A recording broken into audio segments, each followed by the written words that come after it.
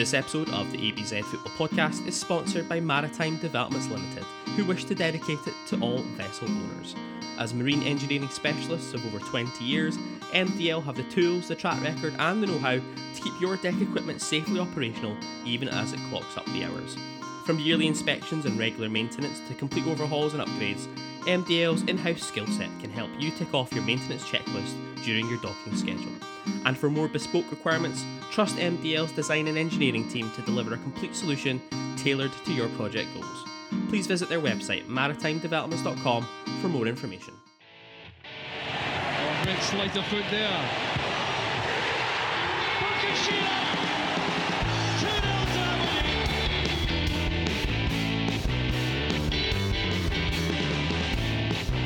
It is Madison! And he's done it!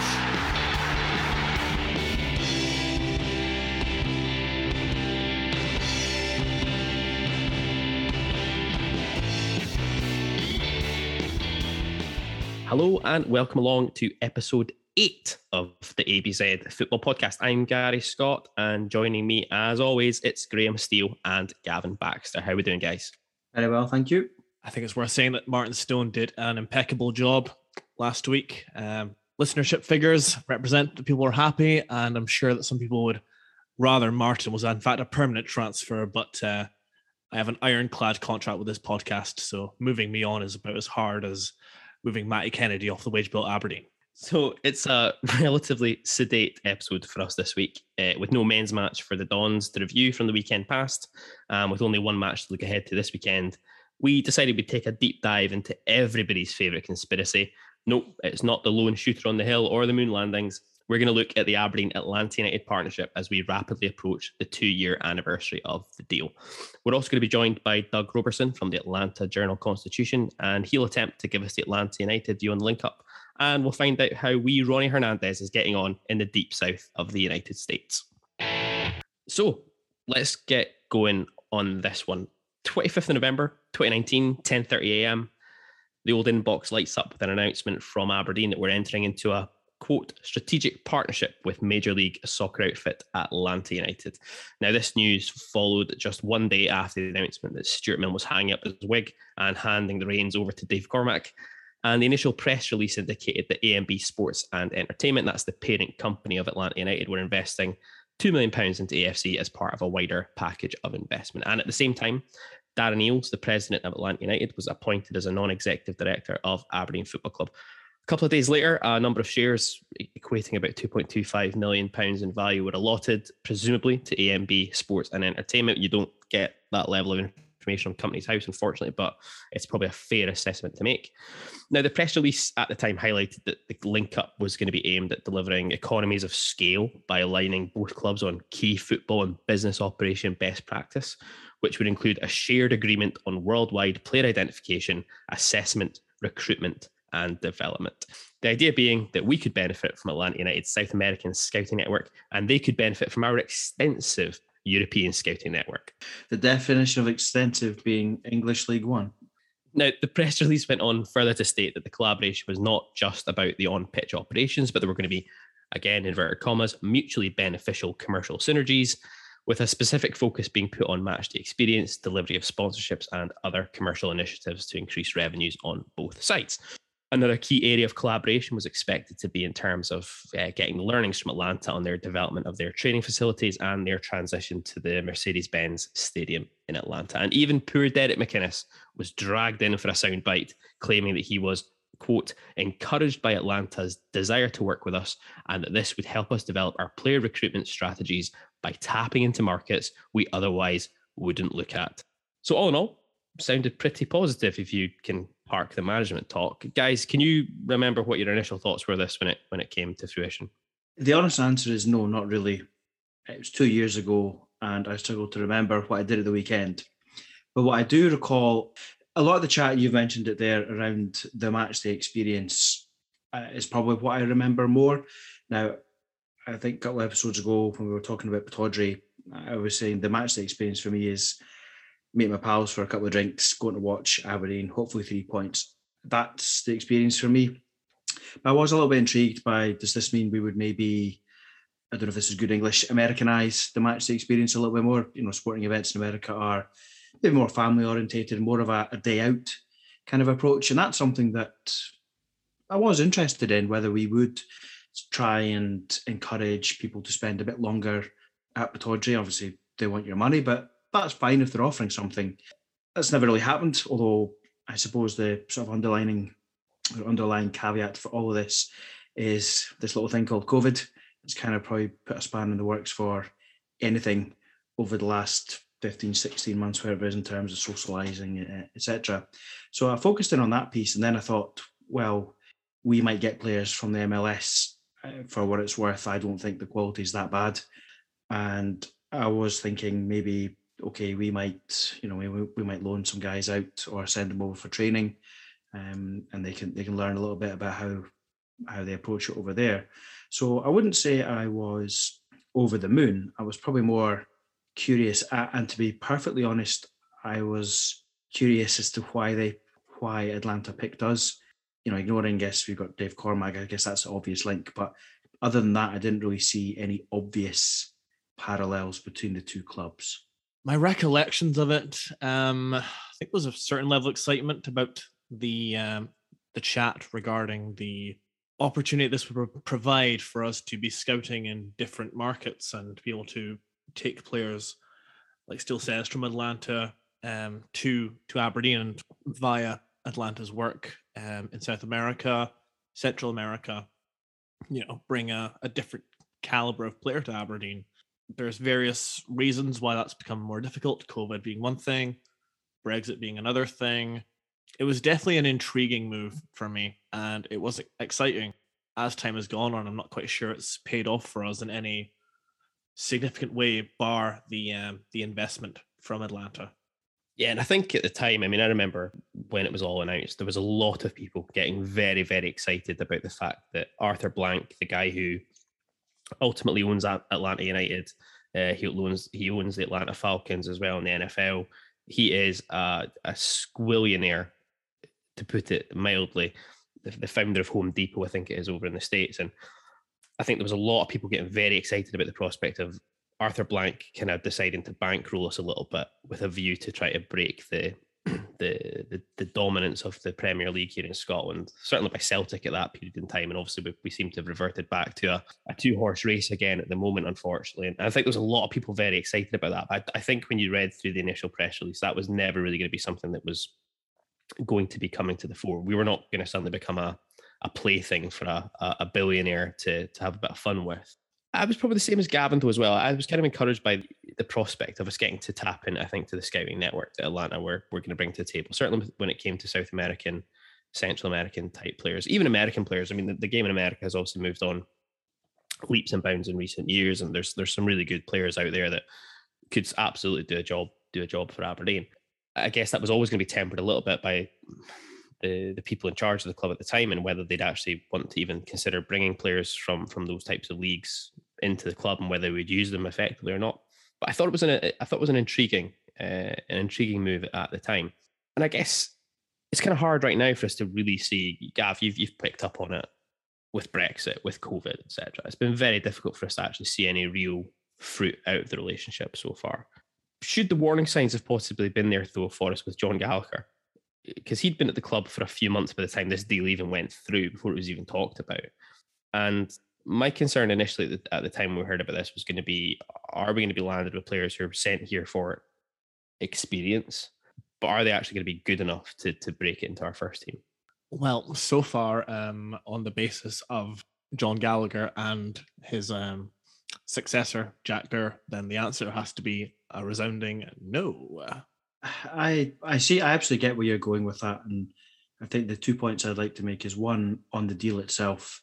It was something different, and I felt like as a club, we've not really been going anywhere for a number of years. I know with the League Cup success, which thoroughly enjoyed, but in general, we're just stuck in this sort of quagmire of we're a little bit better than the rest, but we're not quite good enough. So it was interesting that they tried something different. On the player piece, again, I felt over the last few years, a lot of the signings were kind of generic guys that had been here before, or guys that, have kicked about in England. So, okay, maybe John Gallagher didn't work out, but at least it was something different.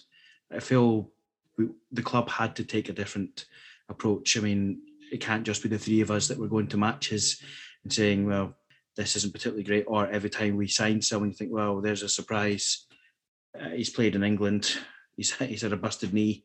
What a surprise, he ended up at Aberdeen. So I absolutely take your point. So far, I don't think we can all be jumping up and down saying this is a great success, but directionally, it does feel like we need to be thinking outside the box here. It's not really something I'm aware of that any other clubs in Scotland have. So I had hoped it might give us a competitive advantage. And it might still, the last couple of years have been an odd period worldwide. So the deal might actually bear fruit. I guess, yeah. I mean, this is probably where a source of major skepticism comes from, and we'll talk about this, I'm sure, in greater detail in a moment. But, the Ronnie Hernandez transfer and subsequent loan to Atlanta, you look at that and think there's a guy that didn't look bad, we didn't look great. He's then gone on loan to Atlanta, been in and out of the team at right back and left back.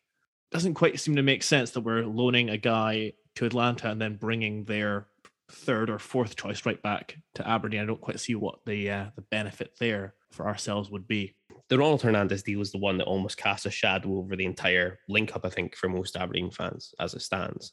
Put the Ronald Hernandez part to one side for a moment. For me, in principle, I'm not...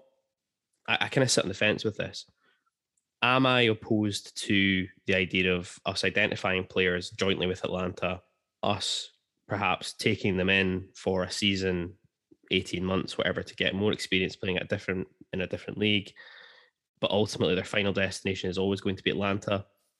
Am I for or against that? I'm not too sure, because there's part of me goes, I don't want us to be used as some sort of like feeder club like that. I think we're a club with a proud enough history and a successful enough history to not be treated like that.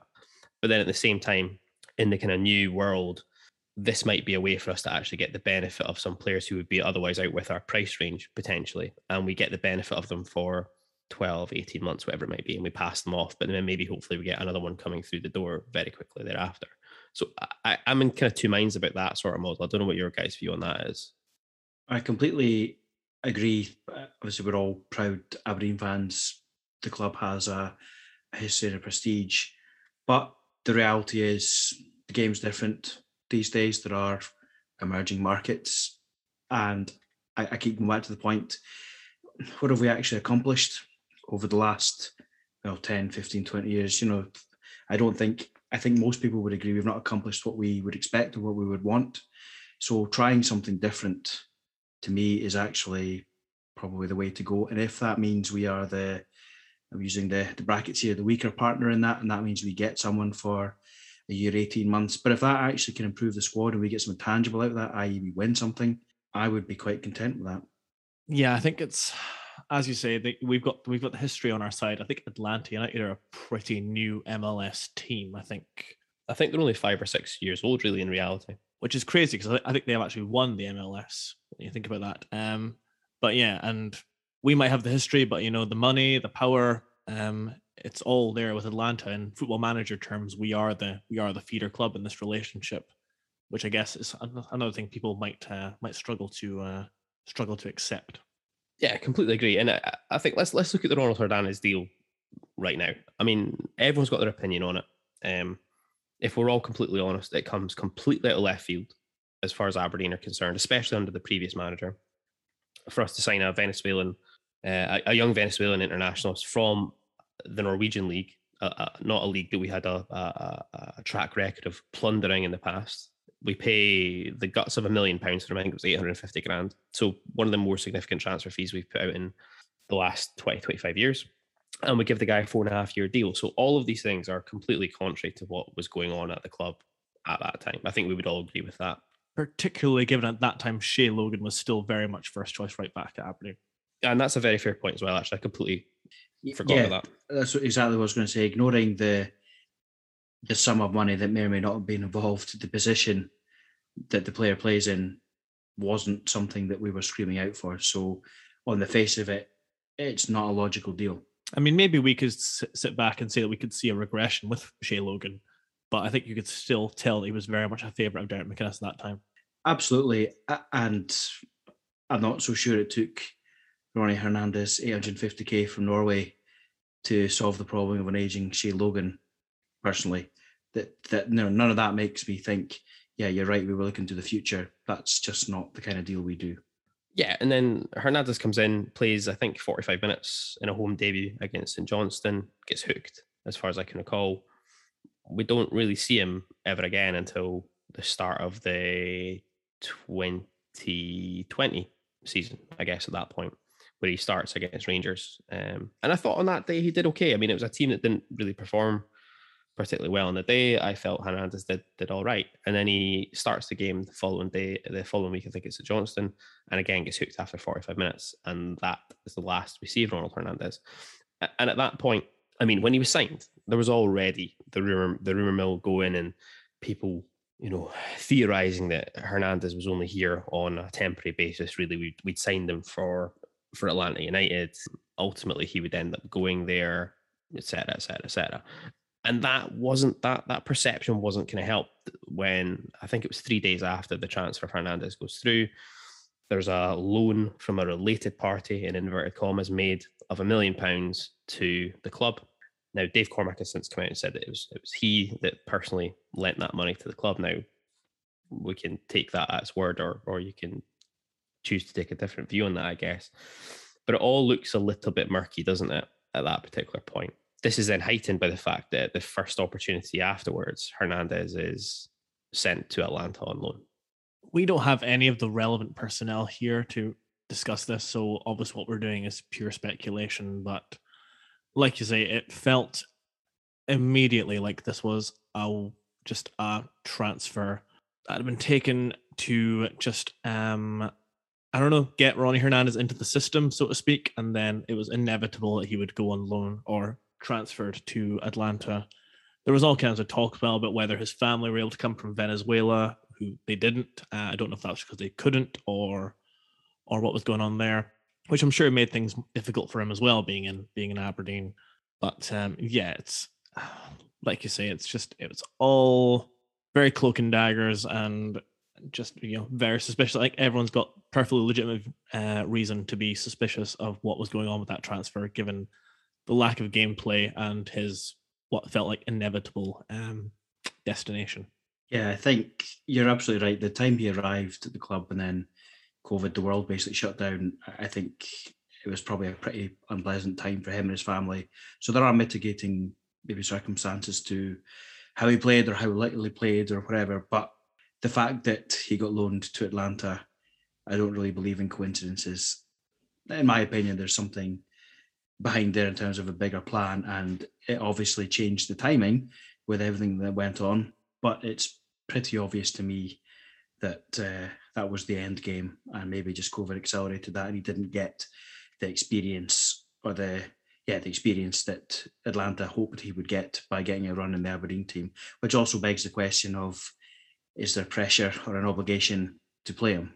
Had he, had things been different and COVID had never happened and he'd been here and his family was here, etc., would there have been a bit of pressure to actually play him in the team regardless of form?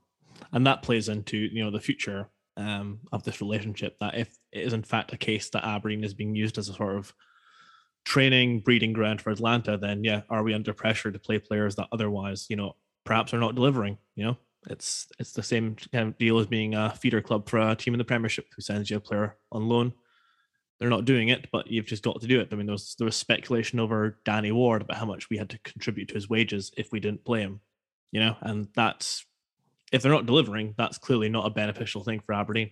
And that would have been very interesting, I think, to have seen how the relationship between the previous manager and the chairman would have developed if that had kind of come to fruition, where he was being told you have to play Hernandez when McInnes, I think it's probably fair to say, didn't rate him. I don't think he wanted him. I think no matter what the press releases at the time said about how we'd been tracking him for ages, and he was never a Derek McInnes type player. I think we would all agree on that. It would have been very interesting to see what that dynamic looked like if he'd been forced to play him. Especially because McInnes was so loyal to players that he brought in. I mean, you think of, Kenny McLean, didn't have the greatest 6 months, but, McInnes always stuck with him. Hernandez, it felt like, okay, you're here. The club have put out quite a lot of money for you, so I'll give you a shot. And then was, like you said, it was 45 minutes, and it's like, nah, not for me. What I would say in that situation is I would side with the manager in the structure we had at the time. That the manager was picking his players. It was his transfer target, so that's his job. If someone's decided to parachute someone into the squad and the manager doesn't like them, I would have sided with McInnes if it had all boiled over and it came out that it wasn't his player and he was being obliged to play him. I'd have been on his side. I think the structure we're moving to is maybe slightly different, where there is maybe more of a strategic approach to signings. We will get someone in that can work with the players we've got in the quote unquote philosophy we're after. But at the time, I think you're absolutely right. McInnes obviously toed the party line as you would do, but I'd love to have his ear for 5-10 minutes and get the lowdown on what actually happened. Yeah, and the Hernandez deal is even more interesting because of the fact that, we've only loaned him to Atlanta United. He wasn't sold to them, which I think is what everyone expected. So there's a very real chance that Ronnie Hernandez arrives back in Aberdeen in January when his loan is up, because by all accounts, he's not playing regularly for Atlanta United. He's in and out of the team. He's playing at left back sometimes because that's the only place they can slot him in. Everything I've read online is not entirely favourable about his performances in Atlanta. For my money, I would expect he'll be coming back to Aberdeen. Now, whether he actually really does come back, whether we just decide to punt him to somebody else in the January transfer window, who knows? But that's an interesting piece for us here, because presumably if we sell him, he's getting sold at a loss. We're not going to recoup the money we've paid for him. Yeah, it would be hard to believe, but I'm just thinking out loud, he's on, or what we signed him to, a 4.5-year deal. So he's got the reasonable contract left to run.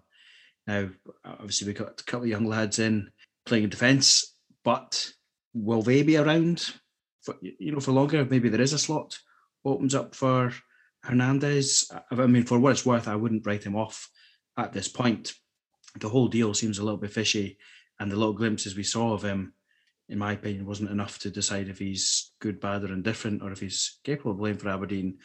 But it is an interesting angle to look at. You've got a couple of young prospects who are quite highly rated, and you've got a guy that might come back and actually there might be a vacancy for him.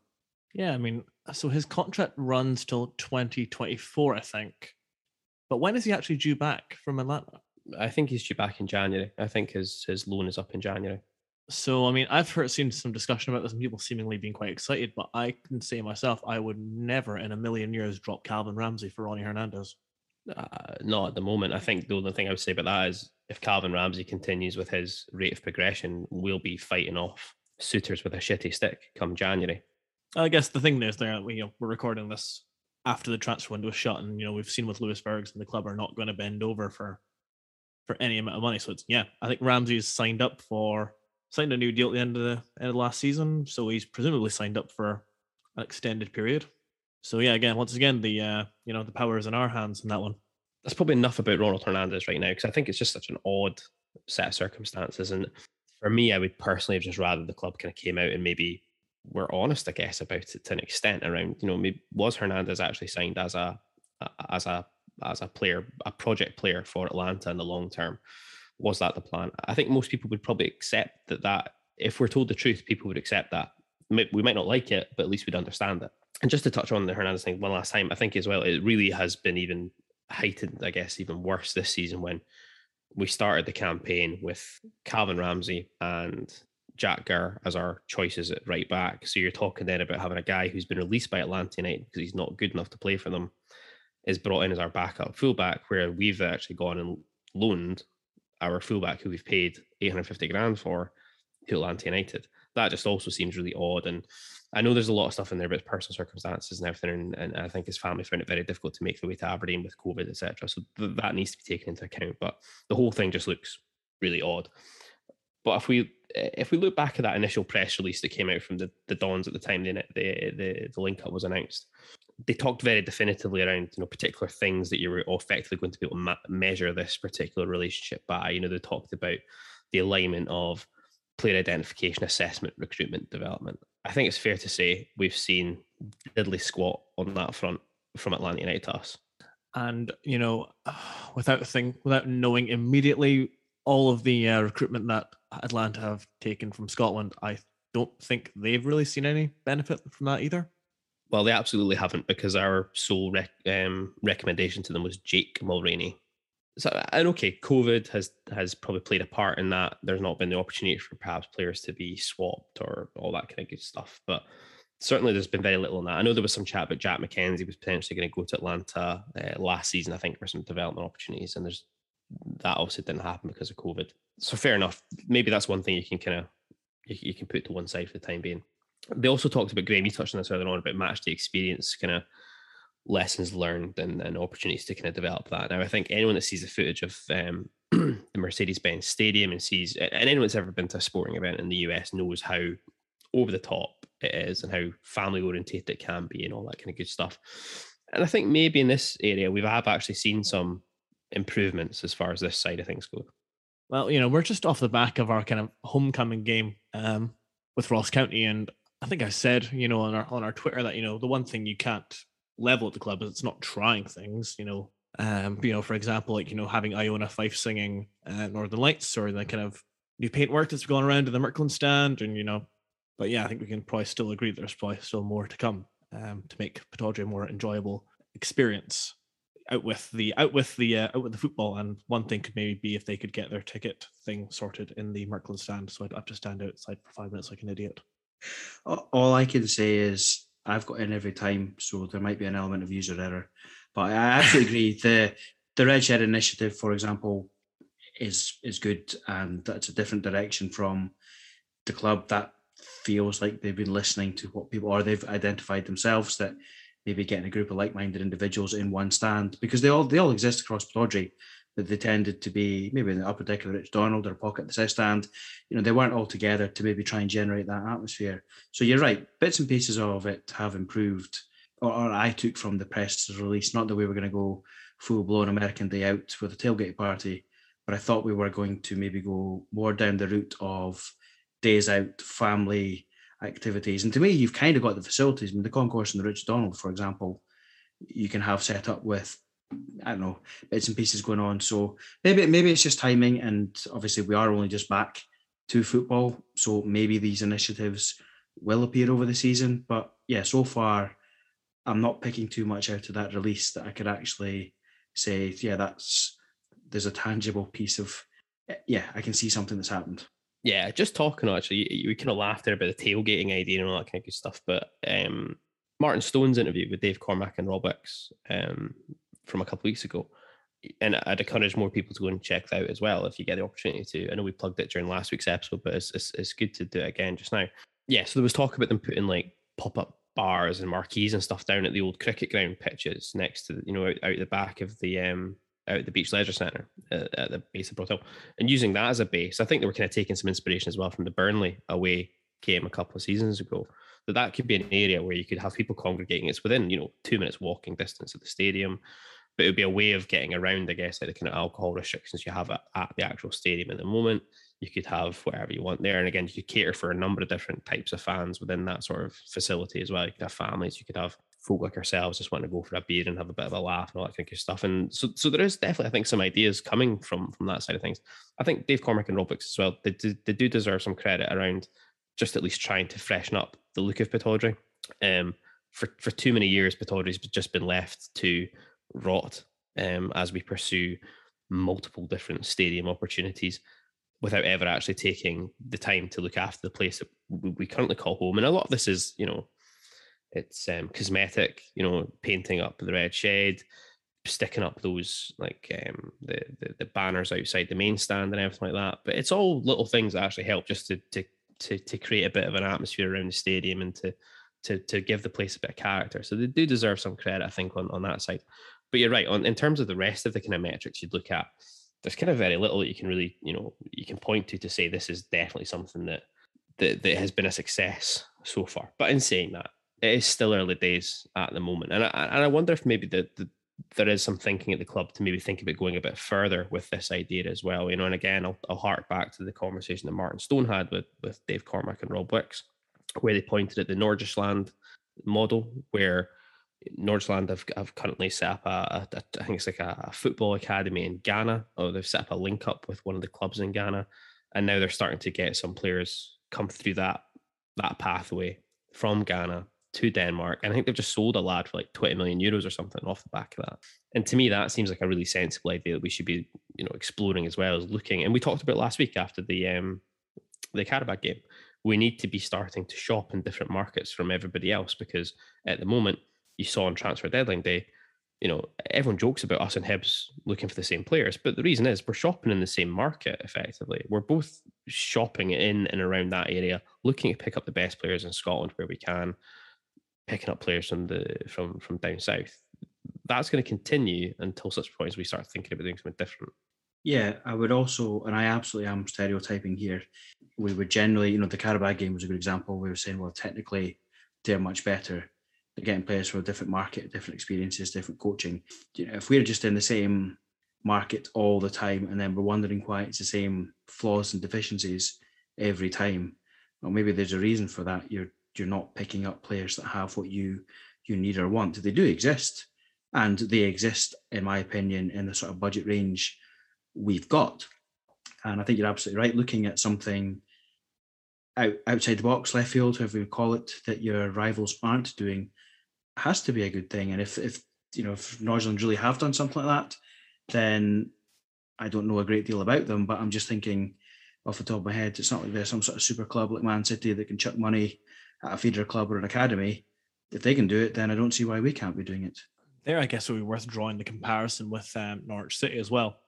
Because, they maybe not cracked it in the Premiership yet, but in terms of the Championship, they've gone about recruiting in different markets because they just simply don't have the money to compete with their rival teams.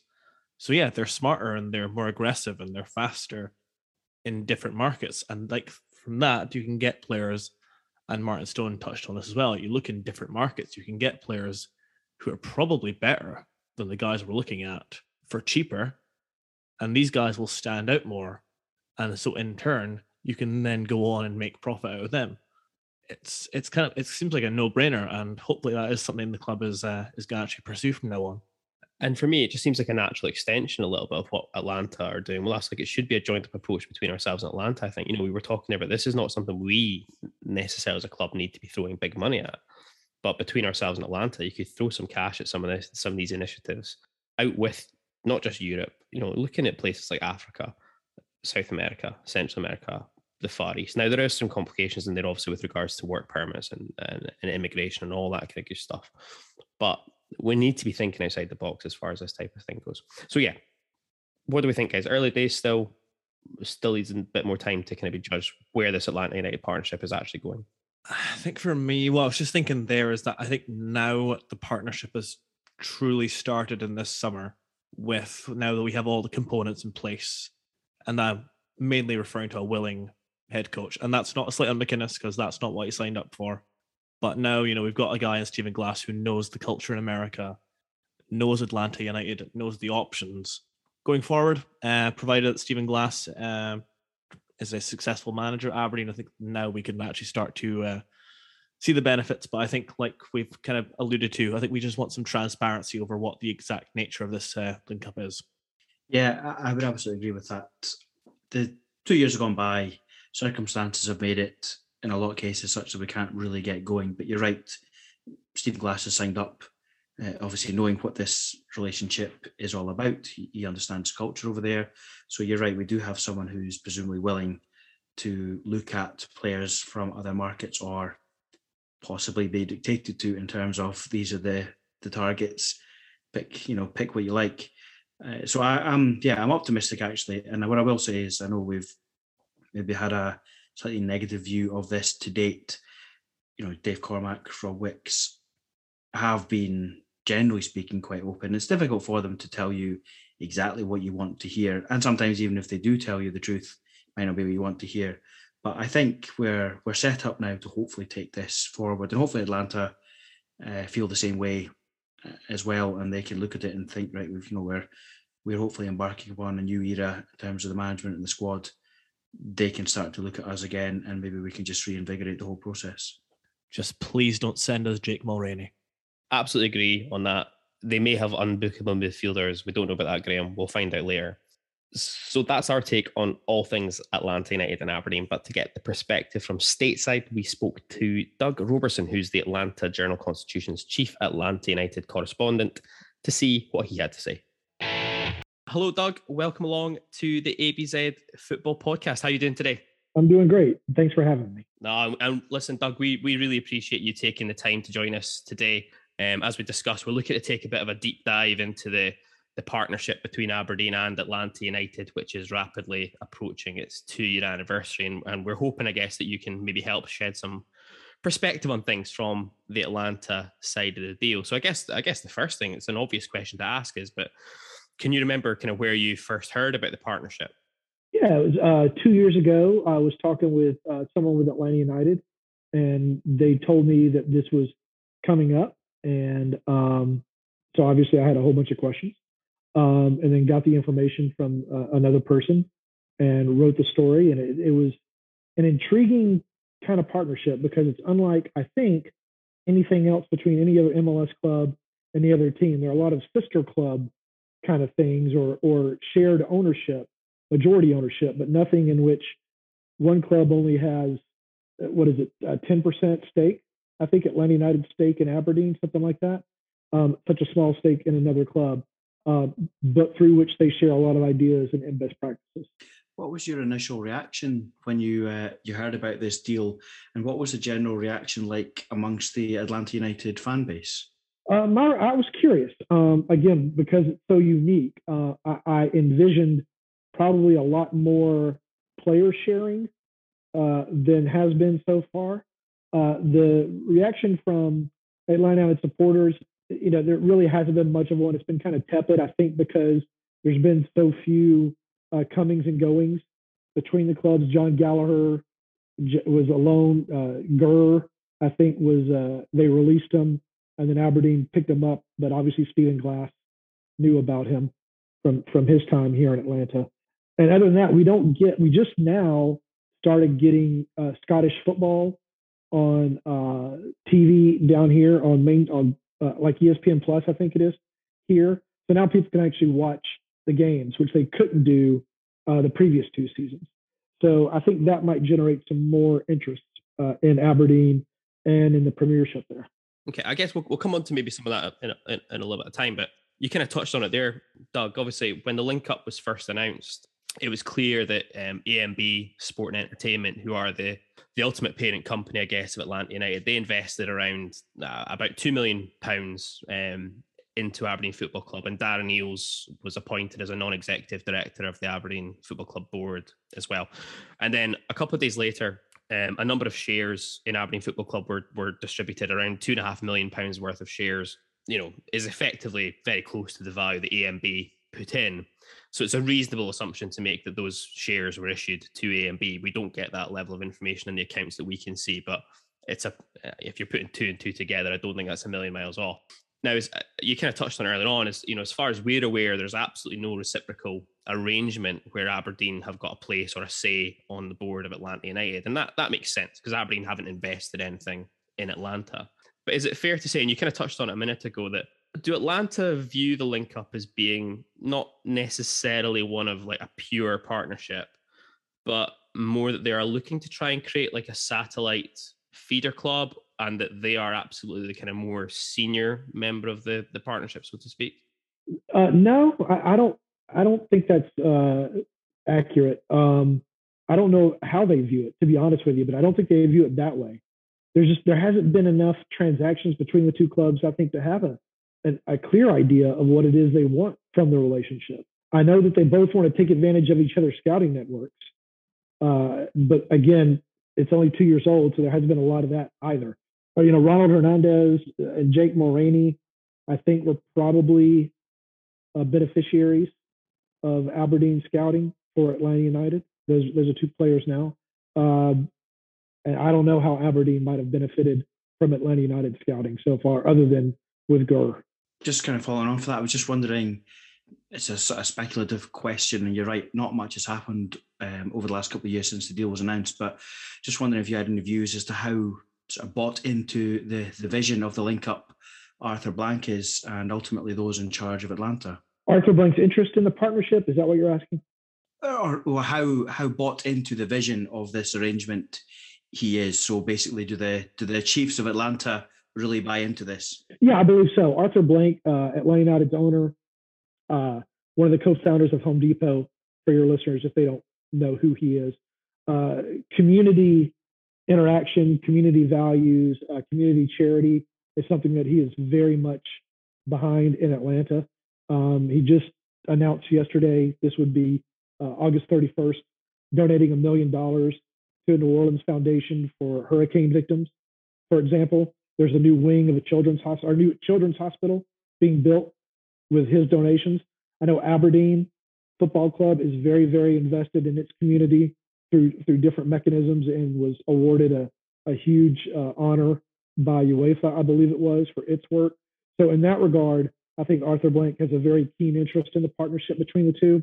As for the actual football things, I don't know how much of an interest he has in that. I think he trusts Darren Eales to do what he thinks is best as president of Atlanta United, to just make sure that the Atlanta United brand continues to be held in esteem. Yeah, and I guess the reason we asked the question about how bought into Arthur Blank is, I guess, is that at the time that the link up was announced here, it seemed very clear, or it was certainly portrayed, that this was a brainchild or a baby of the likes of Darren Eales and Carlos Bocanegra. They were very much at the front and the center of the announcements and everything. And obviously Atlanta have gone through a pretty torrid last couple of seasons, it's probably fair to say, culminating obviously with Gabriel Heinze being dismissed not that long ago. And, you know, I had a wee look online at the time, and it was getting clear at that point that I think that Darren Eales and Bocanegra were becoming targets, I guess, of the Atlanta support for their general, you know, management of the club. And I guess the question for me would be, if the new managerial appointment of Gonzalo Pineda doesn't work out, is there a risk that the likes of Eales and Bocanegra's roles within the Atlanta organisation could also be put at risk? And if that's the case, does that lead to the potential that the link up between the clubs is kind of maybe put under threat because new people coming in might not like the look of this? That's a good question. It's a good thought. I don't think Darren Eales' job is in jeopardy. If the team doesn't make the playoffs this year, which will be the second consecutive season that it hadn't qualified for the postseason, Carlos Bocanegra's job might be in jeopardy. Although Arthur Blank is pretty patient with front office people, particularly like with the Atlanta Falcons, for his other team that he owns in the NFL. So I would still be surprised, even if Atlanta United doesn't make the playoffs, if either were to lose their job or anything. I think Darren's job is fairly safe. So just in terms of Atlanta then, what's the general view or the perception about what they think they are going to get out of this arrangement? Some best practices is something that they hope to get from Aberdeen and Dave Cormack. Mr. Cormack, I should call him. I don't know him personally. I've spoken to him on the phone one time. Is an Atlanta United season ticket holder, for those who don't know. Has a house in Atlanta. I think a lot of it is just kind of best practices and learning from each other, because Atlanta United is still they're in their fifth season, I think now, overall. They're, young in football terms. So I think they're trying to learn some things from Aberdeen and what it's doing as it's kind of not reinventing itself, but kind of polishing itself. Would that be a good word? I know there's a new stadium coming, and a new training ground opened. Yeah, I think that's absolutely fair. We're hoping to embark on a new era. You're right. We've finally got training facilities. We have planning permission for a stadium. We're rebuilding the squad with the manager. So yeah, you're right. Actually, we're hopefully entering a more prosperous period. And if Aberdeen is prosperous, Atlanta United, I'm sure, would love to learn, some things that it's done to kind of try to be up there and break up the big two at the top of the Premiership and get into Europa competitions. Because Atlanta United right now is struggling. And so I would think that any information it can get from any of its partners would be appreciated. From the Aberdeen side, with the exception of the investment we've seen in the club itself, the hard cash that's been invested in the club, to most fans here, it's kind of pretty difficult to see right now what exactly we are benefiting from in relation to the partnership. And the murkiest area so far has definitely been in relation to Ronald Hernandez. And, the signing of Hernandez for Aberdeen in January 2020 was an exceptionally left field signing for our then manager, Derek McInnes, to make. It's a young Venezuelan coming from the Norwegian League, being signed for a substantial transfer fee. Aberdeen have not really paid transfer fees for players for a number of years. I think we paid over 850,000 for him. He was put on a 4.5-year deal, which is also an exceptional deal for Aberdeen to put on. It's in every respect, it's basically the complete opposite move that Aberdeen would tend to make at the time. Interestingly, within a couple of days after the transfer goes through, Aberdeen receive a loan of £1 million from a related party, as they're designated in the accounts, which were then converted into shares in the club. Dave Cormack has stated that he was the one who made the loan to the club, and we'll take Dave on his word. But I think it's fair to say that a lot of Aberdeen fans are perhaps disinclined to believe that that's the full story. From your perspective, Doug, was Hernandez always envisaged to be an Atlanta United player? He ticks a lot of the boxes Atlanta United would look at, South American profile, etc., etc. And were Aberdeen being perhaps used as a pathway to secure his services out with the US transfer window at the time, and while Atlanta waited to free up a spot in their squad? Or is that just a really deeply cynical Scottish view to take on things? I think it's a deeply cynical Scottish take on things. If all that were true, then Hernandez would be, I think, a consistent starter for Atlanta United, and he's not. They wouldn't have gone and got Andrew Gutman from Cincinnati and put him on loan. They kind of view him as a potential starter. Also, I don't think they would have kept starting Brooks Lennon. I think that Hernandez would have gotten every opportunity to win the starting job, and he can't beat Brooks Lennon. I don't think they would have gone through all that trouble for a bench player, which is basically what Hernandez is. When he got to Scotland, he said that, COVID really kind of affected his family back home. There was all the unrest in Venezuela with governmental actions. And, there's another Venezuelan on Atlanta United who was worried about his family in Venezuela. So I can't imagine all the pressure and everything that Hernandez was going through. In addition to, as you said, being a very unique signing by the club, trying to get used to that, wrapping his head around that. New country, new club, new manager, new teammates, COVID. There are a lot of guys from South America on Atlanta United who struggled badly last year for a lot of those same reasons. But I don't think the view was ever that Hernandez was going to be an Atlanta United player through the financial transactions or financial acumen of Aberdeen. I don't think that was it. Okay. I guess just while we're on Hernandez, how is he doing, generally speaking, since he's moved? He doesn't play a lot. Brooks Lennon is the starter. Hernandez came in for like 2 or 3 games when Brooks Lennon got hurt. And he did okay, scored a goal, but defensively, he's had some struggles. Offensively, he's had some struggles. I would really be stunned if he's considered a permanent transfer next year. He occupies an international slot in Atlanta United's roster. And in Major League Soccer, you only get a handful of those for each team. Yeah. So they're pretty valuable. So you don't want to use them on a bench player, which is what Hernandez is right now. So I'll be stunned if he's still with the team next year. Nah, so if you were a betting man, Doug, Hernandez is back at Aberdeen in January. Yeah, or not with Atlanta United. I don't know if Aberdeen will try to sell him or loan him to somebody else to get him off their books, but not with Atlanta United. Yeah, it's my next question. I'm not quite ready to drop the cynicism yet, so here we go. I was just wondering, with regards to Jack Gurr, sort of murmurings around Aberdeen that maybe we did that as a bit of a favour to Atlanta so that they could free up a spot in the squad. Just wondered if you had any thoughts on that, or if it was a genuine case of the guy was out of contract and we've given him a chance. Yeah, now he had signed Atlanta United had agreed to a really odd contract with him. I don't even remember what the phrasing of it was, but basically it was one where he was with the first team, but could be dropped at any point, which is unusual in Major League Soccer. Usually you sign the contract and the player has to stay with the club for the year. Even if he's dropped, there's a financial hit to the club. And so it makes no sense to drop the player. But his was a different type of contract in Major League Soccer, which kind of makes up rules as it goes along a little bit, it feels like sometimes.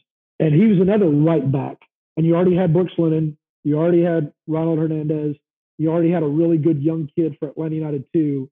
It wasn't clear where he was going to play. So I think Atlanta United just decided, let's give him a chance to go somewhere.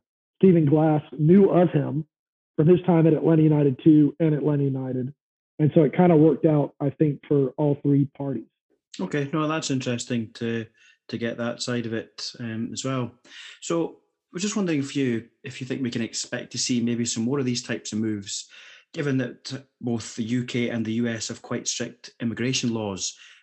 Might put a little bit of a limit on the exchange of players, but I'm just wondering if you still think within the difficult parameters both countries are working in, if you still expect player exchanges. Yeah, it really stinks what's going on right now, because I fully expected that we would see some more trials or trialists coming from Atlanta or Atlanta United 2 to Aberdeen and vice versa. And then all of this happened with COVID, and it's just become incredibly difficult to enable that. So I'm hoping next year, if vaccinations can increase and travel restrictions there can be some sort of standards between countries and things, that we will see more of this, because I think it would be cool for both teams and the players to get exposed to these different environments. Because football in Scotland is the bit I've gotten to watch over the years seems fantastic, and it's tough and it's fun, and that would be great for some of the young guys at Atlanta United 2 to go and get some experience there. So I'm hoping to see it. It's just a shame that among the many shames that it hasn't been able to happen because of COVID. Yeah, I think it's definitely one of the things as well. That we've got a young left back, Jack McKenzie, who's kind of broken into the team in the since the start of this season. He came in towards the back end of last season, but he's been an ever-present effectively this season. And there was definitely a lot of talk that Jack had been earmarked actually to go to Atlanta last season. I presume on a loan deal. I don't know if it's to go to Atlanta United or to go to Atlanta too, but that was something that was certainly mooted, and it does seem like it's definitely something that's going to be on the horizon, I think, going forward. Because Atlanta has a really good left back right now named George Bello. Yeah, he played for the U.S. in the Gold Cup, and he's with the U.S. now for the World Cup qualifiers. And I know that there has been interest in him from teams in Europe. It wouldn't surprise me if he's not sold in the January transfer window, which would open a potential starting slot for your player to perhaps come in and compete, for example. You're not getting Jack McKenzie now. Yeah, hands off. Well, what kind of player is he? Left back, pretty well built for a left back. Jack McKenzie's he's a little bit older than some of the other lads. I think he's about 21. I think he's taken a bit of time to get himself into the team, but very, very good defensively. Seems to have a good engine about him. Gets up and down the line really well. Maybe a bit of a question mark about how well he does when he gets into the opposition half and into the final third. But as a defender, he looks really good. We're very blessed at the moment. We've got two young fullbacks on either side who've come through the youth setup and who are both just lighting it up as far as that goes at the moment. So we're very fortunate as far as that's concerned. But he's more of a true fullback than a wingback. George Bello is probably more of a wingback than a fullback right now, is why. I see McKenzie really as a left back. I could see him also playing on the left-hand side of a 3 at the back as well. He's got that kind of stature about him, I think. But yeah, very, very solid. Signs are very good for him. So while we're on the topic of, the player side and the transfers, I think it was stated one of the aims of the link-up was that both sides would hope to benefit from the scouting networks, and you touched on that earlier. But just wondering if you'd had any indication how this works in practice, and by that I mean inevitably there's a situation where Atlanta and Aberdeen like a player because they've shared their data and the scouting. Who gets first call is basically what I'm asking. Yeah, that's a good question, and I don't know.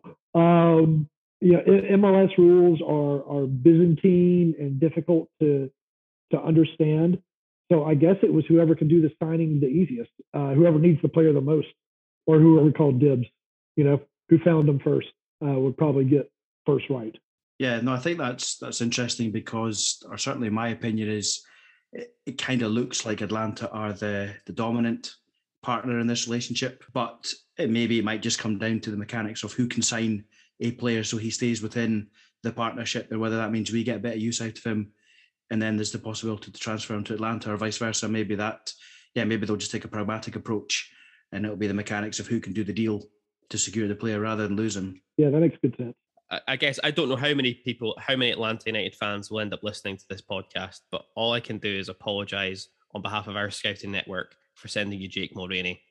And in all fairness, actually, Jake has been a good player for Atlanta United. He puts in a really good cross for Atlanta United.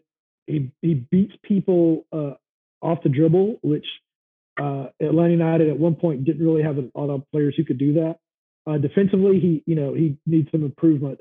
Right now, he's hurt, and when he comes back, they've got Ezequiel Barco back, and they just bought a Brazilian, Luis Araujo, who's playing on the right wing.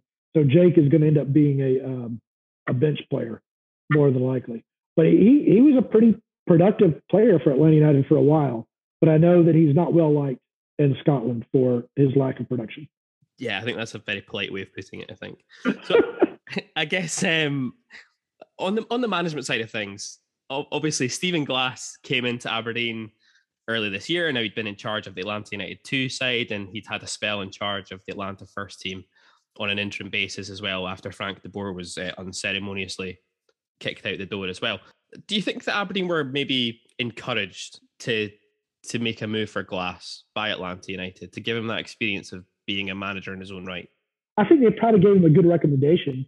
I think that Dave Cormack, I don't know how many of Atlanta United games he saw last year, was probably, well, I would assume, impressed by Stephen Glass and how he handled himself in a very difficult circumstance, coming in as an interim manager of Atlanta United after the firing of a manager and taking over a team that looked demoralized and disinterested and still had them, within a shot of a playoff berth, even going into the last week of games. He held himself he acted with great character with the media, with the players. The players all loved him and said so over and over again. So I think all that contributed. I assume Darren Eales probably, gave him a voice of recommendation or letter of recommendation, whatever phrase you want to use, to Mr. Cormack. It's still, I don't blame Aberdeen supporters for being a little curious about it. I don't know who else was interviewed for the position. That's the $1 million question. Yeah, because I kept looking and I never saw anything. But anyway, he seems to be doing okay so far. Yeah, it's early days yet, but yeah, it's an encouraging start. So specifically on the appointment of Stephen Glass by Aberdeen, what was the perception of the move in Atlanta and how that came about? So were they cynical around the relationship, or were they surprised even that Atlanta didn't give him a chance to manage the team longer? No, it was clear he wasn't going to be named manager. I mean, Atlanta United said that when De Boer was let go, that they were looking for another manager. Stephen Glass was going to be the interim manager only. I don't blame Glass for maybe being a bit put out by that, considering he did do a pretty good job, all things considered. But there was probably some cynicism that Atlanta United pushed Stephen Glass to Aberdeen, but I think most people were happy for Stephen based upon just how he carried himself with Atlanta United 2 and Atlanta United. Yeah, no, because my next question was going to be what was the general view of how Stephen Glass did in his role, but I think you basically covered that he did a good job with the circumstances and was well liked by players, which is always, I think, a good sign of a good manager. And his record with Atlanta United 2 wasn't good, but in his defense, he rarely had the same group of players every week. They were coming and going to the first team constantly. And so he was having to turn over the roster pretty much every game. That's impossible to win with. That job for Atlanta United 2 was just about player development and not really about the results. And he did a good job with the player development with Atlanta United 2. Yeah, and I think that's a valid point. It doesn't really matter how good the manager is, and to an extent how good the players are. If you don't have a consistent group of players to work with, it's really difficult when everyone's relearning who they are and what position and what their teammates do. So yeah, that's quite a good insight actually, because I'll be honest, personally, I tend to just focus on the results because that's obviously what I can see from this side. Right. You can go on Google and you can see the results, but it's interesting to know that that's not necessarily the be-all and end-all of that role. It's about transitioning players from Atlanta 2 into the first team. And there's been several players, they're called homegrowns here in Major League Soccer, who played for Stephen Glass, who are now signed to Atlanta United. And some of that is because of his work with those players. And I guess on that same topic then, Doug, if Stephen Glass is a roaring success here for Aberdeen, do you think it's likely that Atlanta have almost got like a first option in place for him to return to Atlanta? Yeah, I can see why that would be a thought, but I don't know. Gonzalo Pineda has been the exception to Atlanta United's hires for managers. They like to shoot pretty big. And I think that Stephen Glass probably might be also thinking, well, heck, if I wanted Aberdeen, there's been another famous manager who left Aberdeen and went to a pretty good club in England and did pretty well. He might have some pretty high sights set on something, bigger in Europe than Atlanta United in Major League Soccer. Yeah, that's an interesting take, and one that I hadn't really considered. We always sort of assume that there's this relationship in the background and that he's here because of where he was, and that's ultimately, it was a trial period effectively, and if he does well, he'll go back. But I never actually considered that Stephen Glass might see Aberdeen as the opportunity for a bigger stepping stone. That his next career move might not be the MLS, it might be something bigger and better in his opinion. So yeah, that's actually true. We're kind of thinking Atlanta have a hold over him, but it might be Stephen Glass that decides that doesn't work for me. Thanks for the offer, guys. I've got something else. So, well, I mean, I suppose hopefully in a year or two, maybe we are having this conversation again because he's done well, which if he's going, we'll be disappointed, but if he's done well, that's the most important thing. I hope so. I mean, he is a really good guy. And I know that Mr. Cormack is really trying to take Aberdeen into another, chapter, a more positive chapter. And so I hope it happens for the supporters and for y'all and the players and Stephen Glass and the community. Yeah, well, we would echo that. We're certainly hoping it'll happen as well. So in terms of maybe the commercial side, do you know if is there any sort of measurement around the retail or the commercial side, as in are Atlanta trying to grow their share over here? And is there any sort of representation of Aberdeen in the club shop, for example, in Atlanta? Can you get a shirt? Can you get merchandise? Because certainly we don't get anything here. Nope, there's nothing here. And that is one of the odder things about this to me, is I assume there would be something, even a scarf, something as simple as a scarf. There might be, but I have not seen anything. Yeah, because like I say, there's nothing here, and we all kind of assumed. Now, obviously, some of the relationship hasn't panned out with COVID for obvious reasons. You can't transfer the players to maybe the way we would have wanted to, but you can put some shirts in a container and ship them over and have them available for sale. And yeah, we kind of assumed that we would have access to these types of things. And, there's a bit of interest, and we buy a couple of things. Atlanta fans buy a couple of things. Everyone wins. The brands start to spread out. So it is an odd situation to be in, that we have a relationship but no actual sort of tangible signs of that. Who makes Aberdeen's kits? Who's the provider? Adidas at the moment. Adidas, yeah. Okay, Adidas is Atlanta United's also. It's Major League Soccer's. I would assume that at some point, Atlanta United and Aberdeen and Adidas will kind of get together. I know that COVID has made things very, very difficult in terms of production and planning. So for all I know, they could have started on this last year for something for next year, some sort of warm-up top that could be shared. That would be kind of cool. I don't know if they have, but it wouldn't surprise me if we were to see something like this for next season. I was kind of surprised that we haven't seen I'm not complaining, because Aberdeen's away kit this season is an absolute beauty, but I'm surprised we didn't see us with an away kit which kind of mirrored almost the Atlanta United home, the black with the red pinstripes. That would work quite well for Aberdeen in our colour scheme anyway. I was kind of surprised we never saw something like that. Maybe that'll come at some point. Adidas, listen to this podcast and fix this. That's what I would say. Yeah, and I'll take my cut out of that as well. Thank you very much. I need to look up Aberdeen's away kit now. I haven't seen it yet. All I've seen is the home kit. You won't be disappointed, Doug. You won't be disappointed. Okay. I'll have to go look it up.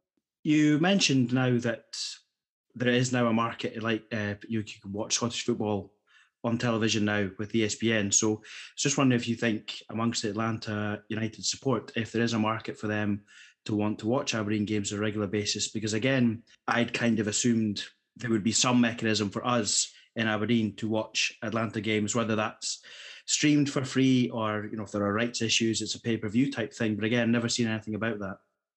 I think it's ESPN Plus. It's either ESPN Plus or CBS Sports Plus that is carrying Scottish games now, and I think this is the first year in a long time that we've been able to see it. Within Atlanta, there are certain bars that carry some games. Like a few years ago, I went and did a story on Celtic and Rangers, their supporters at this one bar called Fido's in Atlanta.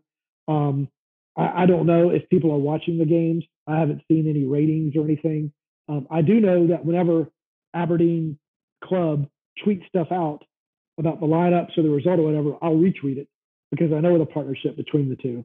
And that gets retweets from Atlanta United supporters for whatever that's worth. Yeah, I kind of expected, or maybe this will come as well, but I want, and it's probably because of rights issues and all that kind of good stuff, but I kind of assumed, there's a membership scheme here for Aberdeen called ABZFP. So you pay a kind of monthly fee, that money goes to the footballing operation, you get certain benefits from it. I kind of expected maybe off the back of that, we might get, streamed access, maybe not every game, but maybe just a certain number of games a season, and maybe something would be done reciprocally with Atlanta season ticket holders, that they might get access or something. But there doesn't seem to have been anything like that to try and at least even try and forge some sort of link between the support. So it would be interesting to see if that does develop going forward. I know there'll probably be loads of issues about TV deals and commercial rights. That probably means that that's a very difficult thing to do, but it'd be interesting to see if they moved on that. The away kit does look sharp. I just saw it. Like that one. Yeah, it's good. Yeah. And how many times do you get told you like Jason Sudeikis? He's definitely talking to you guys. You know what? I've had it a few times actually, which is really funny. I don't think I look that much at the moment because I've put a bit of weight on through COVID, but thank you. I'll take it as a compliment. I'll take that one. Yeah, no, it's meant as a compliment. Yeah. I just wondered how often you hear Ted Lasso, if people call you that. I get it occasionally, not as often anymore. I think the lines under my eyes, having two kids under the age of 4, is causing that. But I'll keep that in. This needs to stay in.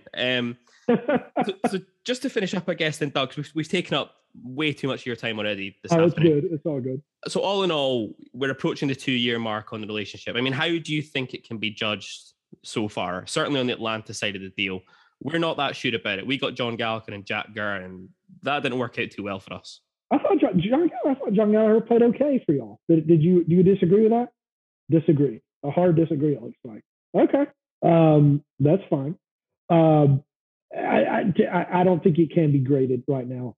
I think you could see it as some measure of disappointment because there hasn't been more of a partnership. There hasn't been a lot more players coming and going, but then you also have to keep in mind COVID, which has affected everything. So I think we need to give it another 2 years, get out of this COVID stuff and see what happens. And then I think we can get a clearer idea of if it's worked for both parties. I think right now it's just too soon to tell. Yeah, I think that's absolutely fair. Although we're 2 years in, we're not really, are we? We almost have to park that and kind of take it as now's the starting point when hopefully it's possible to maybe move players around a little bit easier than it has been. And some of these issues we've discussed might start to get resolved and we might start to see a bit better representation of Aberdeen in Atlanta and Aberdeen. I hope so. I would love to. I thought about this for a while, but then COVID hit, coming to Aberdeen and just kind of writing about the city and the club and the partnership with Atlanta United. But there needs to be something that's happened to peg it. And right now there just hasn't been, a peg of a player succeeding either from one place or the other to tie it to. But hopefully that will happen. Yeah, no, absolutely. Definitely. Doug, listen, if you do make your way over to Aberdeen, give us a shout. We'll make sure you're looked after here. And hopefully we can get you back on the podcast maybe later in the season as well. We can find out how Gonzalo Pineda's getting on and whether we need to worry about Stephen Glass being taken back to Atlanta again. That sounds great, guys. Thank you. Doug Roberson, thanks very much for joining us on the ABZ Football Podcast. Good evening. Thank you. Thank y'all. Good luck with everything. So let's take a look at what's been another pretty busy week for the club again. Lewis Ferguson, who somewhat surprisingly remains an Aberdeen player after the transfer window closed, he picked up his maiden Scotland cap, coming on as a late substitute in our 2-0 defeat in Copenhagen. So that's another milestone in the promising career of Lewis Ferguson, and one that should hopefully add another couple of quid to the asking price when Lewis eventually does depart. It was also a huge week for the women's team. Firstly, the Dons made their second summer acquisition with the signing of forward Louise Brown. Now, this signing was teased by Emma Hunter in our interview with Emma in episode 6. Louise has been on trial with the club and played in a couple of games through the SPFL Cup. Is impressed enough, obviously, to be handed a contract, so we wish Louise all the very best of luck in her new career with the Dons. And secondly, the club also announced the appointment of Gavin Beath as co-manager to Emma Hunter. Beath signs from Dundee United, having spent approximately 6 years in charge of the Arabs during a period of time which he led them into the SWPL 2. And finally, the Dons women got their SWPL 1 campaign up and running with the visit of Celtic to the Balmoral Stadium. Now, the Dons suffered a major blow before kick-off with skipper Kelly Forrest and last season's top scorer Bailey Hutchison both missing out, and the Dons also started the game with no sub-keeper on the bench as Anna Blanchard also dropped out. Summer signing Donna Patterson did, however, make her league debut for the Dons. Still a little bit early for new signing Louise Brown to make the squad, but hopefully she'll get up and running shortly. And the Dons gave a good account of themselves against the fully professional Celtic side, who finished runners-up to Glasgow City in last season's league campaign, although the Dons finally succumbed to a 4-2 defeat. An own goal from Clark and a goal from Ailey Shore with the goals for the Dons. Now, as Emma Hunter touched on in episode 6, it's going to be a season of learning for the squad and for the management as they adapt to top-flight football and the mix of playing fully professional sides. But I'm sure that the result and the performance shown on Sunday will stand the team in good stead and will provide a lot of confidence about their ability to compete at this level going forward. And great to see as well a pretty healthy crowd down at the Balmoral Stadium at Cove, just under the 500 mark I think it was I read. So that's an encouraging start to the season as far as the ladies team goes, and fingers crossed they can grow and develop from there.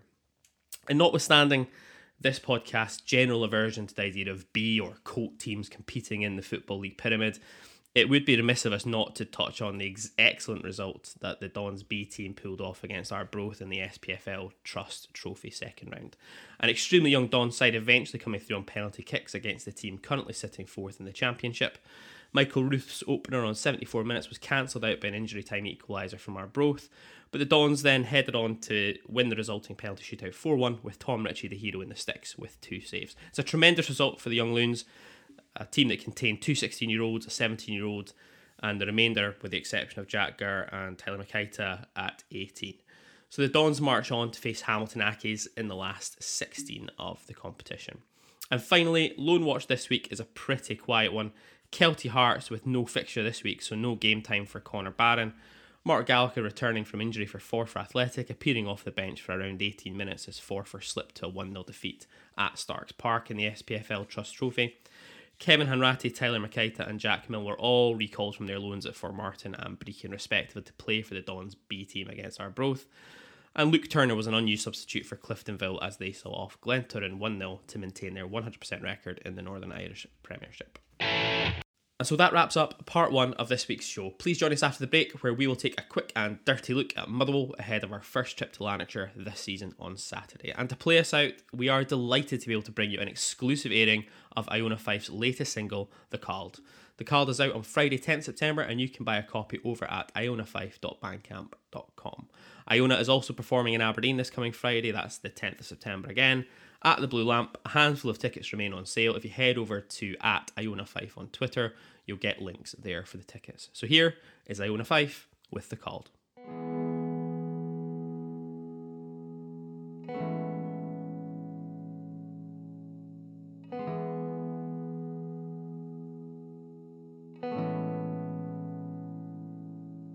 This land we walk on is growing old. This land we walk on, the truth it's told. When did it come to be like this? When did we let it gang amiss? Take me back to the summertime when you held me in your arms. Never thought you'd do me harm.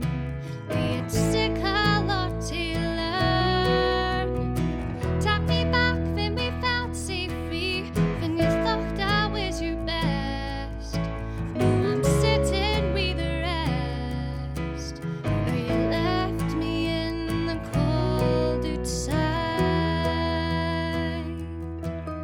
Short weekend, it's getting safe.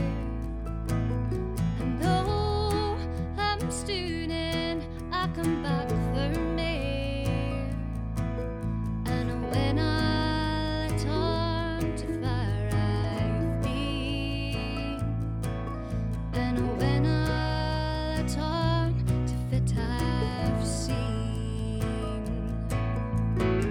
Take me back to the summertime when you held me in your arms. Never thought you'd do me harm. We had sick a lot to learn. Take me back when we felt so free, when you thought I was your best. Now I'm sitting with the rest, where you left me in the cold outside.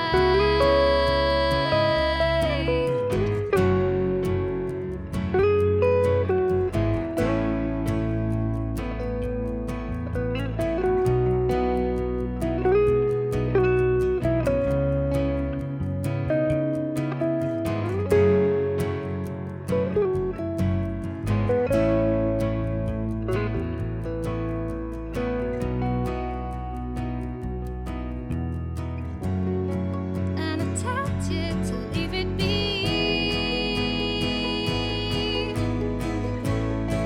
And I told you you couldn't see the whole thing. And I told you we didn't do.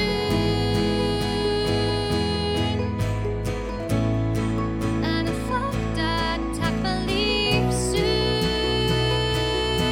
But you take me back to the summertime, and you held me in your arms. Never thought I'd do him. You had sick a lot to learn. But you take me back when we felt so free, when you thought I was your best. Now I'm speeding at the rest, for you left them in the cold. Take me back to the summertime when you held me in your arms. Never thought you'd do me harm. I had sick a lot to learn, but you take me back when we felt so free, when you thought I was your best. Now I'm speeding at the rest, for you left them in the cold outside. Today's episode of the ABZ Football Podcast is brought to you in association with Maritime Developments Limited, project engineering specialists for the global energy sectors. If you've got a vessel fleet that you'd like to put to work but don't have the right tools to do so, MDL might be your answer. Their suite of portable flexlay equipment can convert your back deck into a cable lay, mooring line, or traditional surf installation solution. Trust MDL's expert engineering team to customise a package for your vessel fleet, addressing all of your operational challenges. To find out more, head over to maritimedevelopments.com.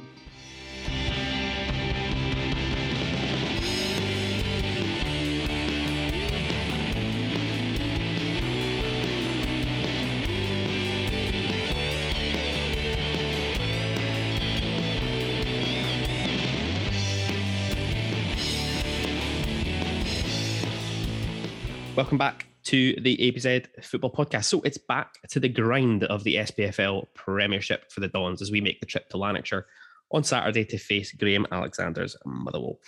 So guys, what are we looking for in our trip to Fir Park? 3 points. Nice and succinct.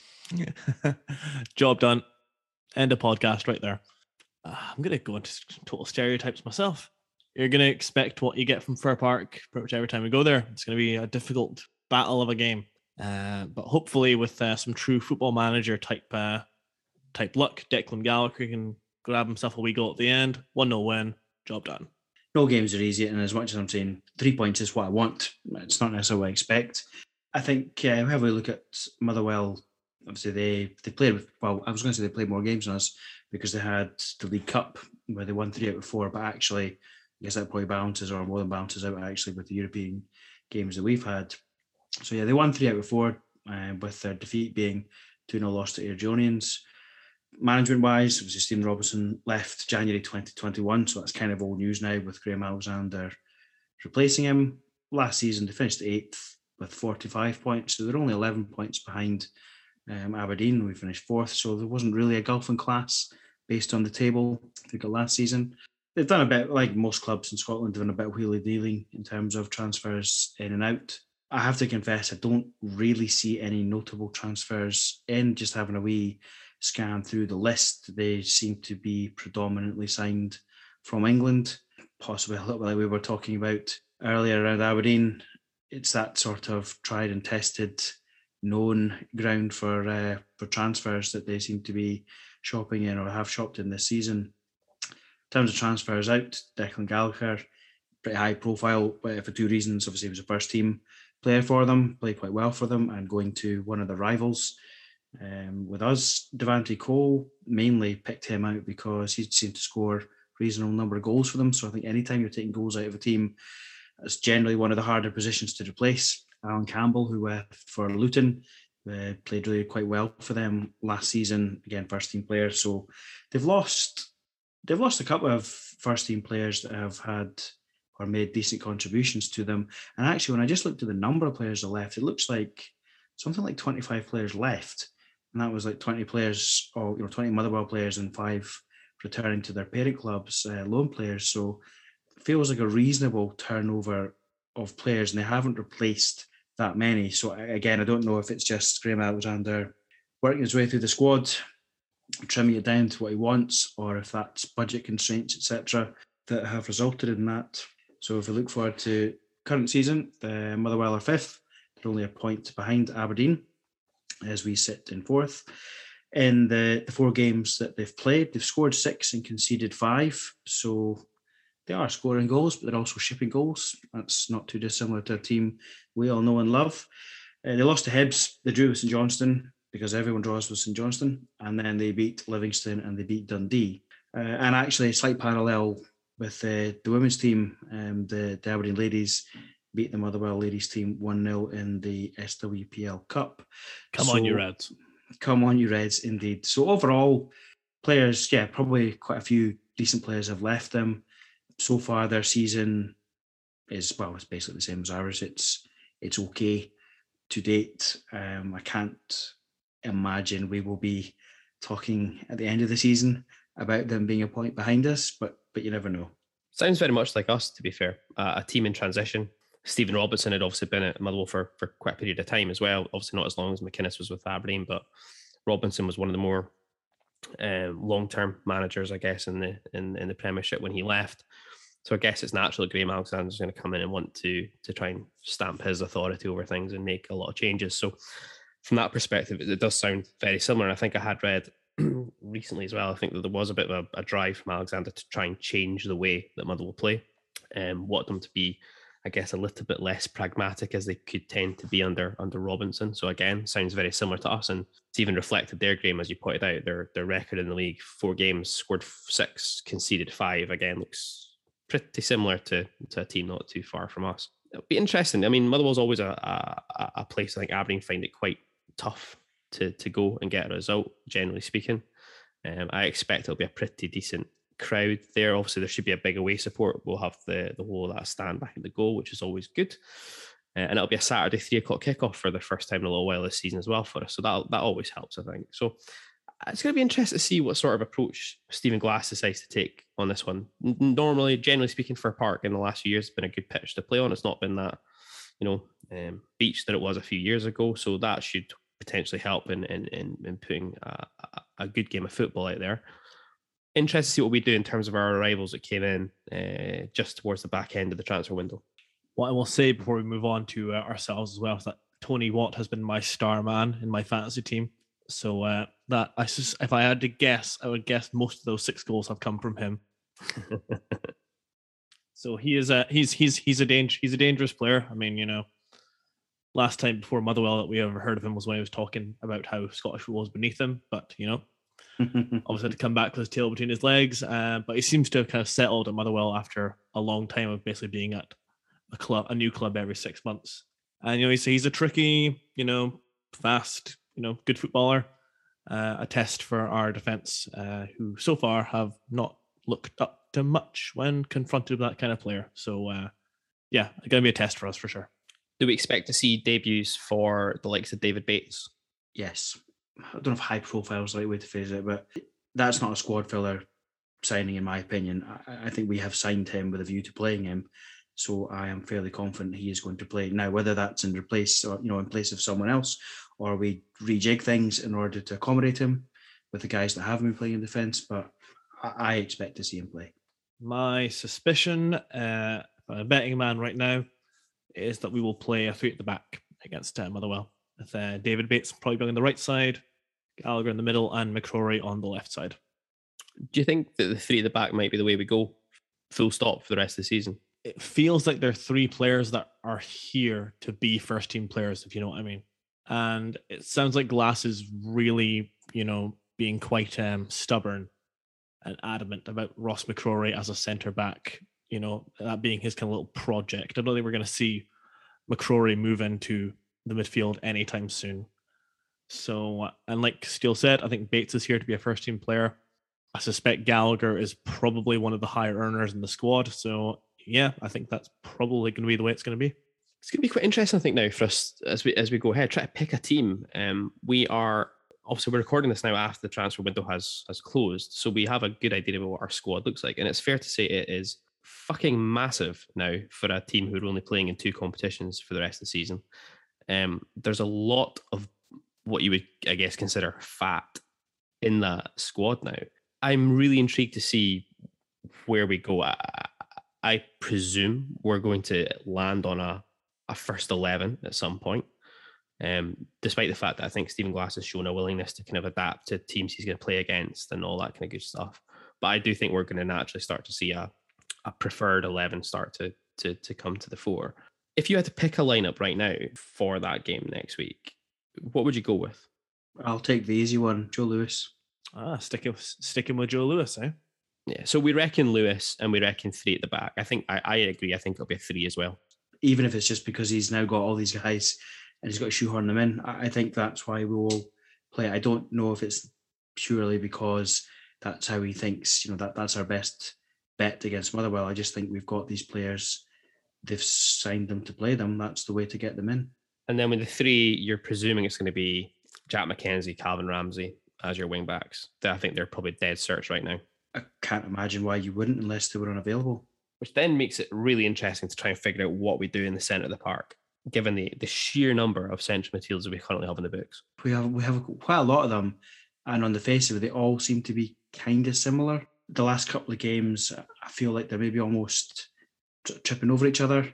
It's not like we've got a group of midfielders with distinct roles and you can say, well, that's fine, you take those 2, you take those 2, and they complement each other. It does feel like we're picking from a pool and they're all kind of looking at each other in the pitch to say, well, I wanted to do that bit, but you're doing it. So, yeah, I actually don't know what he's going to do because I think we all assumed Ferguson wasn't going to be here. So that would have taken some of the heat out of the situation because you'd be a man down, but you probably wanted to be because we've got so many. Well, Brown's going to be a starter, isn't he? I'm trying to think of it from like the sense of, as the manager, who are you looking at as your nailed on starters? And Scott Brown's one. Not necessarily all the time, but I think, more often than not, he will be. After the way we've played hardball, Lewis Ferguson's got to be in there. Kind of talking about this, like Matty Longstaff's coming, a big high profile name, and I'm assuming that Newcastle are pretty desperate to see him playing regular football. That's the whole point of this transfer on their end.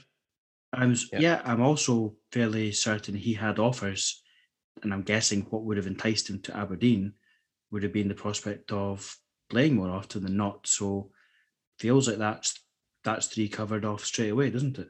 Certainly feels that way, which then leaves you try to shoehorn, the likes of Ojo, the likes of Jet, the likes of Samuels, Watkins, Hedges if he's available. Hedges probably not available right now, I don't think, but more long term. How are you getting Ramirez, Jet? It suddenly becomes like, having gone from a few weeks ago being like, God, we're really, really light. It feels like we've got way too many players now in it. I think the club, and I think Glass will probably be quite disappointed, I'd imagine, that some of the fringe players didn't get shipped off on transfer deadline day. Yeah, you've got McGeoch and Kennedy to factor into that equation. I mean, I can't imagine they're going to get anywhere near the first team, but your point is absolutely valid. There's a couple of guys that, barring a really rank run of injuries, you're just not going to need. It's going to be very interesting to see what sort of lineup we go with. Well, let's complete the team. So that leaves us two options otherwise. So presumably we'd say Ramirez up front. I'd imagine he is, yeah. So then we've got space for one more, and who is that? Is that going to be Jet? Is it Ojo? I mean, those are probably the two front runners off the top of my head. I think you would want Watkins in there somewhere, wouldn't you? Marley Watkins, yeah. I would probably, based on if you're playing that way, I would probably put Samuels in there because I'd like to see a bit of pace up alongside the Ramirez. It's really difficult. I'm just glad it's not me that's having to make this decision. Yeah, it kind of, it sort of smacks of a somewhat unbalanced squad, doesn't it? Is it unbalanced, or is it just we've got just too many? We're bloated in some areas and maybe a touch light in others. I don't think it's unbalanced as in they're all predominantly, one foot or the other, or we're going to look silly. We can only attack down one side of the pitch. But I think we've probably got the right numbers in the squad, just not in the right positions.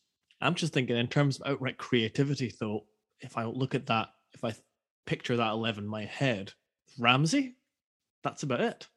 Well, that was the problem against Ross County.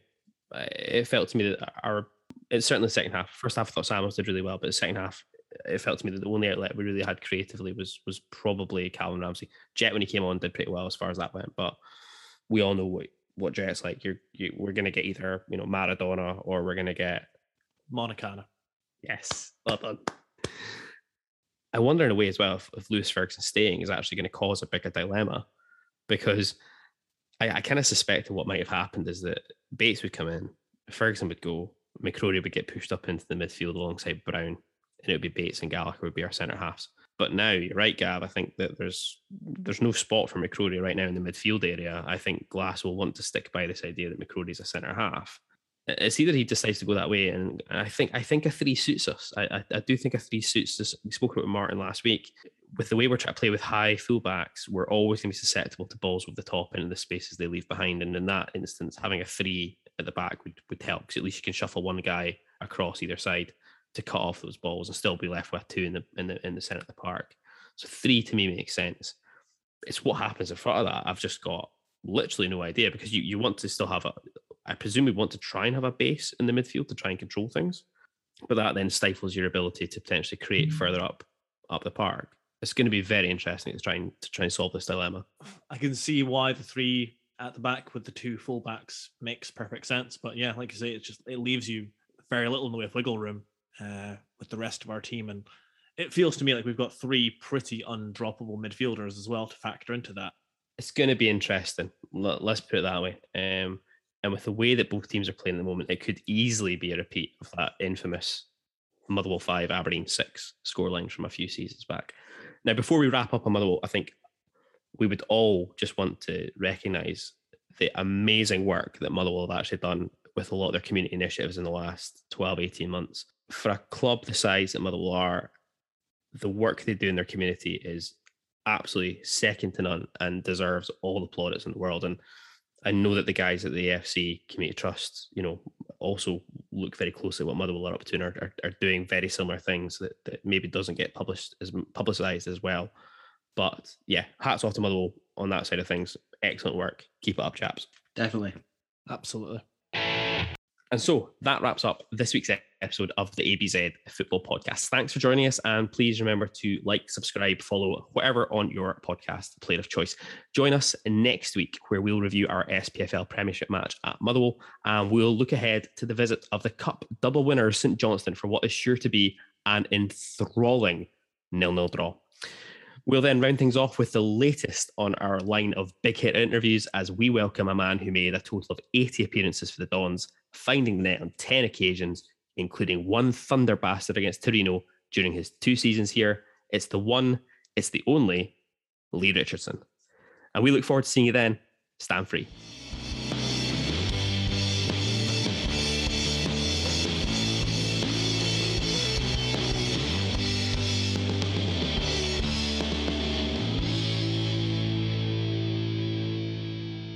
Today's episode of the ABZ Football Podcast was brought to you in association with our partners, Maritime Developments Limited. MDL are proud supporters of the Light the North Trail for Clan Cancer Support. You can find the MDL Lighthouse sculpture on the Lido in Peterhead Bay. Designed by Small Stories artist Gabby Reith, the lighthouse, titled My Bonnie Lies O'er the Ocean, recognises the life-saving work of the RNLI. Use your Light the North app to collect it before the 17th of October and get your entry into MDL's Ocean Explorers competition. You can learn about the trail and how to show your support at lightthenorth.co.uk.